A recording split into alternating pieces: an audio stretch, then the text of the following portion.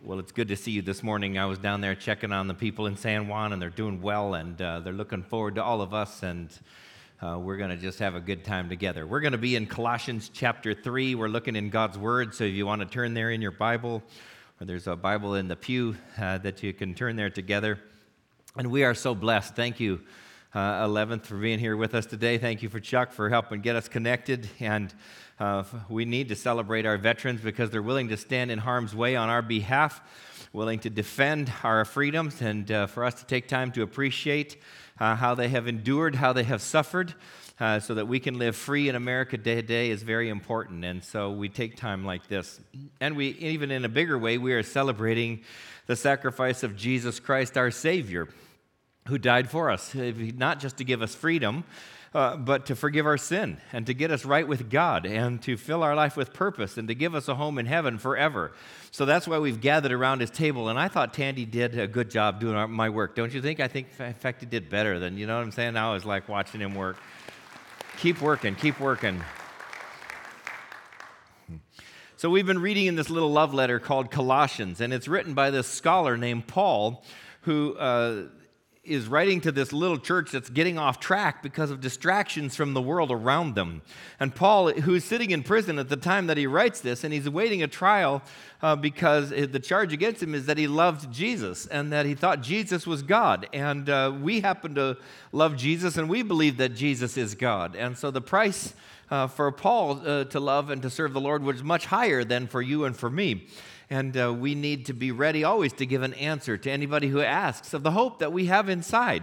And so Paul, in this letter, in the first chapter, he says, Jesus is the image of the invisible God, the firstborn of all creation. In Colossians chapter 2, he said, therefore, as you receive Christ Jesus the Lord, walk in him, rooted and built up in him, established in the faith, just as you were taught, abounding in thanksgiving. In Colossians 3, it says, if you've been raised with Christ, seek the things that are above, where Christ is, seated at the right hand of God. Set your mind on things above, not on things of the earth, because you died, and your life is now hidden with Christ in God. And then last week we looked at, put to death, therefore, what's earthly in you. And he lists different kinds of sins, some that are internal and we struggle with on our inner walk, some that have to do with other people. But it's a picture of taking off filthy, soiled clothing. And then today we're looking at being clothed like Christ. That's what we're going to be looking at Colossians 3, starting verse 12. And the big idea is that those who are in Christ will become like Christ. I mean, think about it. It seems like when you spend time with people, you become more like them. I mean, have you ever noticed little old couples, the longer they're married, the more they look like each other? It's true. It's true. We have some in here 50, 60, 62 years, 64 years, and they start looking alike and talking alike and thinking alike. And even the choir, have you noticed they hang out long enough, they all looked alike?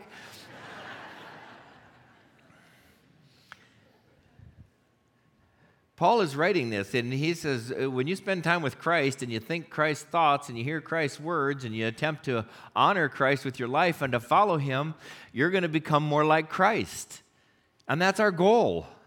He said, I want to remind you, Paul is not writing this just to an individual, though each individual must take that themselves and to determine, am I going to follow Christ or not? Paul is writing to a church, to a community of faith, a church just like us. And you see, the church isn't the building. It's never the buildings. The church is the people of God who have given Jesus Christ first place in their heart. And then they gather together and they make a commitment to be part of a body of Christ that says we're going to represent Christ in this part of the world. And we're not perfect, but we're going to follow Jesus, who is perfect, and we're going to attempt to represent him in a way and do his work and encourage other people to follow him. People who've been called out of the darkness into the light. People who have said yes to abandoning the rags of our own righteousness and claim the righteous robes of the undiluted Jesus. So we claim Christ as our own. We adore Jesus Christ. We emulate Christ with our lives. We ask questions like, what would Jesus do? What would he think? What would he say? How would he respond? And we're to focus on Christ and to represent Jesus in this world and to this world. It's a tall order, and we live at a tumultuous time. I want to give you 4 ways today how, as we put Christ as number one in our hearts and our lives, that we become like Christ, transformed and protected by Christ, and ready to share Jesus with the world that we live in. So look at Colossians 3, verse 12. Put on then, as God's chosen ones, holy and beloved, compassionate hearts, kindness, humility, meekness, and patience, bearing with one another. And if anyone has a complaint against another, forgiving each other as the Lord has forgiven you, so you must also forgive. And above all these, put on love, which binds everything together in perfect harmony. You know, the Marines every year have a ball. And so Chuck came, and one of the first things that we were doing is he said, you know, some of the Marines and their wives can't afford the appropriate attire to wear to the ball, especially for their wives. They need some party gowns and fancy dresses. And so we asked your church, who would like to give some fancy dresses? Bring them to the church office. So how many did we get, Chuck? Over 100 dresses, all right? You are so generous. Thank you. And I was pleased, you know. Some of those dresses were stunning. And some of them, a couple of them, I think were made before the turn of the century. No, not the recent turn of the century, the one before that. I'd wondered if they had come from a museum. Now, I don't know who gave what dress, so I'm not picking on yours. I'm sure it wasn't from you. But I'm just having some little fun that some of those things actually came out of some of our closets. You know, and we stand at our closets. Have you ever done this? You stand at your closet and you look in the closet, it's chock full, and you say, there's nothing to wear. And you don't mean to sound ungrateful or extravagant. Maybe you haven't been shopping in a while. Maybe nothing in your closet is close to being in style. Maybe you've had your colors done recently. You found out nothing in my wardrobe is in my colors. And maybe what's in your closet just doesn't fit anymore, you know, for whatever reason. We're not saying. And but you have to wear something. And you'd like it to look nice and to be appropriate to the situation of the day. I recently did some of my reserve duty at the Air Force Academy. It's where I'm currently serving. And at the Air Force Academy, you know, Air Force has two colors that they wear generally, either blue, like this one, or green, fatigues. So at the Air Force Academy, they just kind of have a policy now. During the school year, you wear blue on Monday, Tuesday, Wednesday. You wear green on Thursday, Friday. The green is more comfortable. It's, kind of the work outfit, really. So the Monday, Tuesday, Wednesday, they're in blue. Well, I happened to be there during a week when the Secretary of the Air Force, Ashton B. Carter, was flying in to give a briefing. So a late notice came out on Wednesday afternoon of wear blue tomorrow, not green, because out of respect for the Secretary of the Air Force. And so not everybody got the email. I barely did. And so I'm wearing blue on a day I would have been wearing green. And I come in, and one of the senior chaplains is wearing green. So I pulled him aside and said, I know ordinarily we wear green on Thursdays, but did you have to see the email that says we should be wearing blue today? And he says, I could have guessed that. I should have thought of that. But home's kind of a ways away. It's kind of a hassle. I'm not really on the program. I'm just over here working in the office. I'm out of sight. I think I'm just going to stay in green today. So the Secretary of the Air Force flew in, did his briefing. He was duly impressed with the place and the people, and he flew out. And later that afternoon, that same chaplain was out doing some errands, running around the base, and he happened to have one stop at the headquarters building, which is Harmon Hall. And you could guess what's happening. He's coming out the door of the building. Guess who's walking in the building? The 3-star general, who says to him, Chaplain, wasn't this a great Air Force day? And he looks at the 3-star general and says, well, it would be if I was wearing the right uniform. In other words, giving his confession because he knows that he's gotten caught and he hasn't done the right thing. Jesus actually has a parable that's very similar to this, of a story of a man who's invited to the wedding feast. He says, this is what the kingdom of heaven is like. You're invited to this feast. And all these people refuse to show up. But then the ones that do show up, among them is the guy who showed up and he did not wear the proper wedding attire. And when the host got there and saw all the people, and this one person said, well, I'm going to just wear what I want to wear. I'm not wearing what I'm supposed to be wearing. He was actually restrained and removed from the wedding. Now, this was to speak to us to say, first off, say yes to the wedding invitation from God to be part of the party in heaven. But then also, Christian, take off the rags of the world and be clothed in the character of Christ. And Paul uses this word picture. Take off your old self, your old sins, put on the character qualities of Jesus Christ. Look at verse 12. Put on then as God's chosen ones, holy and beloved.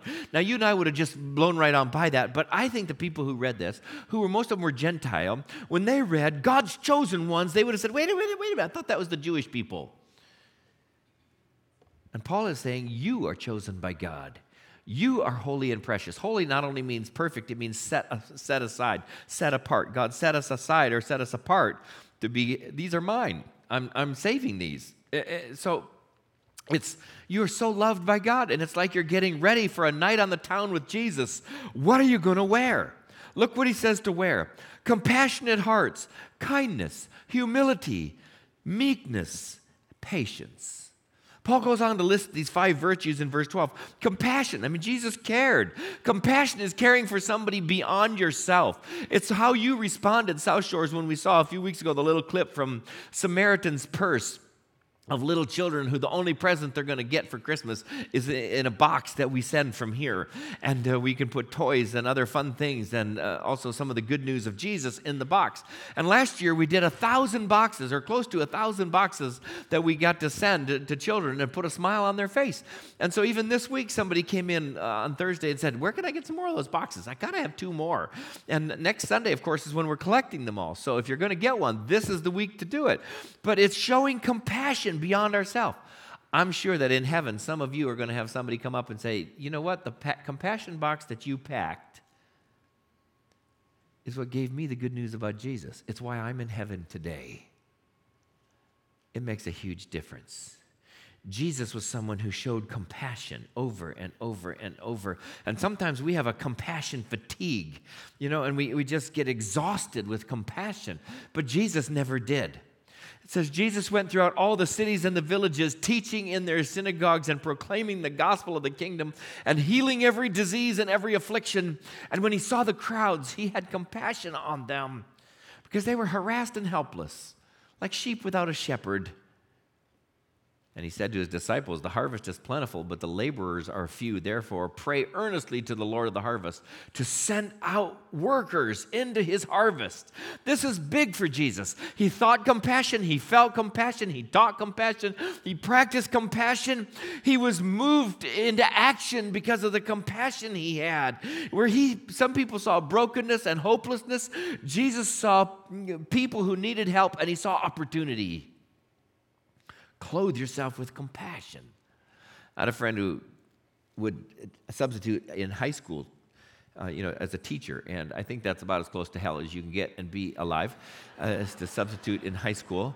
And he had this class, and they were just sitting there just like mummies, and so he got up and he wrote on the board, apathy, in great big letters, like 2 foot tall, apathy, A-P-A-T-H-Y, took up both boards. And then he sat down and he was going to outweight the class. So they all sat there. Finally, one of the students in the front looked at another one and said, apathy? Apathy. Now, what is that? The other student goes, I don't know, who cares? And sometimes we can get that way because we've just been pressed and pressed and pressed. And Jesus is saying, Paul's saying, dress yourself in compassion. Continue to care. You don't have the luxury of not caring. You represent Jesus Christ, who always cared. And then he says, kindness. He says, love your enemies and do good and lend, expecting nothing in return. Love your enemies. Well, you could say that about your enemies, but you don't know mine and what they did. He says, for your reward will be great, and you'll be sons of the Most High, for he is kind to the ungrateful and to the evil. God is kind to the ungrateful and the evil. When I read that, I thought, well, I'm praying that I'm not evil, but have I been ungrateful this week? Have any thank yous escaped my lips to anyone? The Bible says the fruit of the Spirit is love, joy, peace, patience, kindness, goodness, faithfulness, gentleness, and self-control. In a practical way, this probably means that you're willing to get along with people even who are hard to get along with. that maybe you don't say something that you otherwise would have said, or you bite your tongue, or you make concessions, not necessarily in your core beliefs, not in compromising your faith, but in how you go about working with others. You might find yourself saying something like, okay, let's do it your way, because you're going to be around people with rough edges. We all have them in our life. In fact, if you don't, your friends probably have one. It's probably you. Praise God for the people who are kind, because it is a sign of intentional maturity. And then he says humility. Put on humility. Have this mind among yourself, which is in Christ Jesus, who, though he was in the form of God, did not count equality with God a thing to be grasped, but he emptied himself by taking the form of a servant, being born in the likeness of men, and being found in human form, he humbled himself by becoming obedient to the point of death, even death on a cross. Therefore, God has highly exalted him, given him the name above every name, that at the name of Jesus, every knee should bow in heaven and on earth and under the earth, and every tongue confess that Jesus Christ is Lord, to the glory of God the Father. Humility is having the proper view of yourself, not an inflated view of your own importance. And Jesus' view of himself, I think, shifted when he left heaven. In heaven, he was God. Here on earth, he is still God. But he had chosen some limitations. He had emptied himself of whatever was necessary to become fully a human being. And he got here as a man on a mission to seek and to save the lost. So he emptied himself of whatever was necessary, kind of like a wrestler, starving himself to get down to a certain weight class so he could fight the fight. Jesus humbled himself for you and for me, and he fought the fight and he won. Humility. It's not something you often pray, God, thank you that I'm so proud of my humility and all the humility I have achieved. There's always room for a little more, isn't there, Bob? Oh, I'm never mind. And then gentleness. He said when Jesus was reviled, he did not revile in return, but when he suffered, he did not threaten, but continued entrusting himself to him who judges justly. Jesus was gentle. He was gracious. And then patience. Do you know, I went looking for a verse that would represent patience in the Bible. It's a virtue, and it's not one you'd necessarily pray for, because God would certainly give you plenty of opportunities to practice it. But Paul is saying, put on patience. Remember, he's sitting in prison, waiting and waiting and waiting and waiting and waiting. And there's a verse in Psalm 103 that David wrote that says, the Lord is merciful and he's gracious. He's slow to anger and he's abounding in steadfast love. But then I noticed, because you can get, a program where verses come up, that this same verse came up in the book of Exodus, where the people are enslaved and they're working on the projects like the pyramids in Egypt, and they're praying out to God, God, don't you see us? Don't you care? You've promised to deliver. Where are you? Can't you help us out here? We're in a terrible situation. And the verse is, their comfort was to be found in that verse. The Lord is merciful and gracious, slow to anger, and abounding in steadfast love. Well, then it shows up in the next book of Numbers, where they've been set free, and now they're trudging across the wilderness, and a journey that should have taken about 4 days ended up taking about 40 years. And God reminds them, the Lord is merciful and he's gracious. He's slow to anger and he's abounding in steadfast love. And then that verse shows up where we read it by David, who's the king, who's probably in the history of Israel. It was kind of the zenith. It was kind of the glory days that they look back to. And God reminded him, the Lord is merciful and he's gracious. He's slow to anger. He's abounding in love. And then it next shows up in the Bible in the book of Nehemiah, where the city of Jerusalem has languished and the wall has been torn down and the city has been burned and thousands of people taken away to captivity. And then finally Nehemiah is allowed to bring some of those people back and to try to rebuild the wall and to rebuild a broken people. And they're discouraged, and he's telling them the Lord is merciful and he's gracious. He's slow to anger. He's abounding in steadfast love. Then it shows up in the prophet Joel. Things have gotten even worse, and the people have been suffering with a drought year after year after year. And then what the drought didn't kill, locusts showed up and ate. And the whole thing is seen as an act of punishment by God for their indifference to God and to his word, and an act by God to try to get those people in their desperation to turn to him. In desperate times, people do turn to God because we need God. And God told them, through Joel, the Lord is merciful and he's gracious. He's slow to anger and he's abounding in steadfast love. And then it shows up in Jonah, who's the prophet that God said, go tell your enemies to repent and turn to me, or I'm going to have to annihilate them. And Jonah wants them annihilated, so instead of going this way, he goes that way. And he tries to run away from God. And he becomes this belly-aching, whining prophet who found himself in the belly of a whale for a little time out for about 3 days for God to adjust his attitude. And, God still, when he finally got out of the whale, said, now go to Nineveh and tell them my word and tell them to repent so that I don't have to annihilate them. Because the Lord is merciful and he's gracious. He's slow to anger and he's abounding in love. God is patient.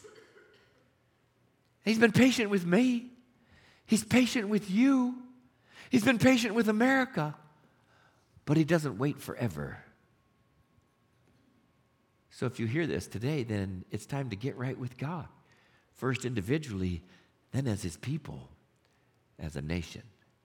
If my people who are called by my name will humble themselves and pray, God says. Not everybody, my people. Are you part of the people of God? Well, then come and pray. Come pray tomorrow night, 7 o'clock. We're going to be right here praying for our country and for ourselves and for our leaders.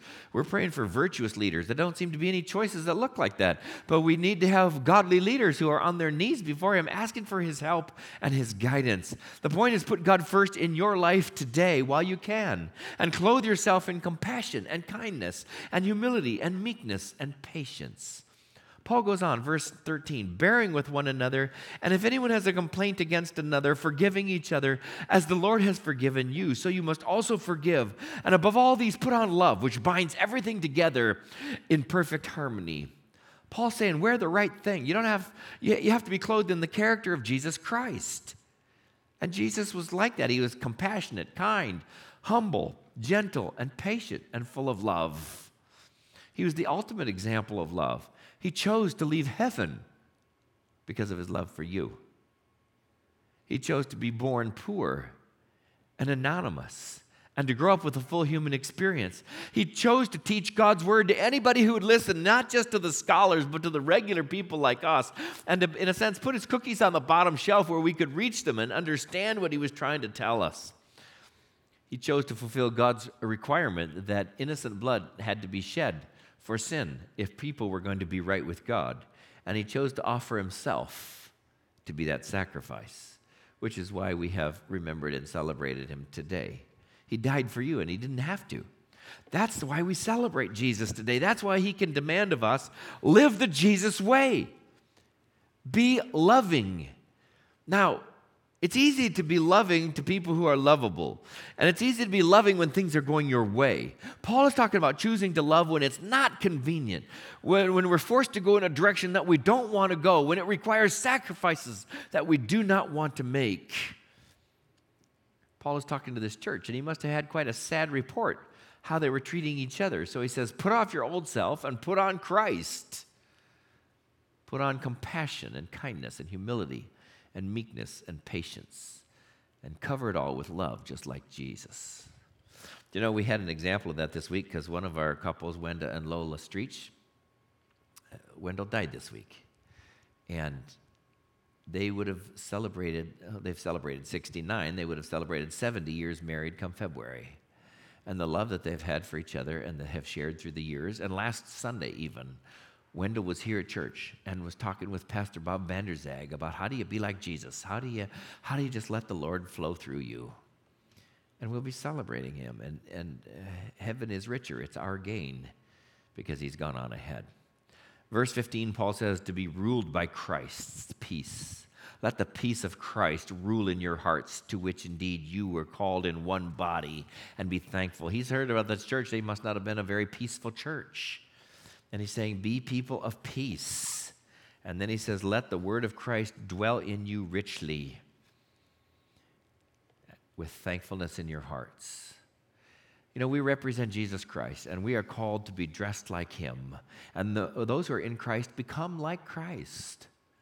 It's kind of fun. This about 10 days ago, you know, we had all those water bottles that we handed out, the Undiluted Jesus. It's on the cover of your bulletin. I think it has carrot juice in there, but we handed out water and made about 2,000 of them. Well, a week ago Wednesday, there was a young man here from Dana Point that had gotten in a fight with his dad and his brother, and in frustration and desperation, he decided to take his own life. So he went out walking, looking for a cliff that was high enough that he could jump and take his own life. And he happened out on the trail, of all places, to find one of our water bottles. It was still sealed, and there was water in it. And he read the label, the undiluted Jesus, who's pure and powerful. And he read, hey, I know where that church is. And he walked down here, and he happened to get here about 10 minutes after our Bible studies. Small group started on Wednesday night. And so they contacted Pastor Derek, who helped serve communion this morning. And so he stepped out of his group. Somebody else found themselves leading the group. And he talked with this young man. And he said, Jesus is the water of life. He can quench that thirsty spot in your soul. You don't have to take your own life. Just turn to Jesus. And the young man did. He had a crisis moment, and he prayed, and he asked Jesus to become his Savior and to come into his life. And Derek stayed with him and had other people, and they determined the young man was not going to take his own life that night and would come back and see Derek again on Thursday and get the help that he needed. And he did. Now, I don't know who put that water bottle there. If it was you, thank you. Take credit. It might have been an angel. Who knows? God used it as a tool in his hand to say, I want people who are ready to represent me and to share me with the world around them. And I can do a work that only I can do. And I can work in you. So let's pause and pray, shall we? Dear Jesus, we thank you that we can wear the right uniform to represent Christ. Compassion, humility, gentleness, graciousness, peace, love, and thankfulness. May we be those kind of people and be filled with you and represent you to this needy world. I thank you that you're already in our future. You already know how the election's going to turn out. You already know you're going to need people representing you in this world. And we want to be ready to be those kind of people. We thank you in Jesus' name. Amen.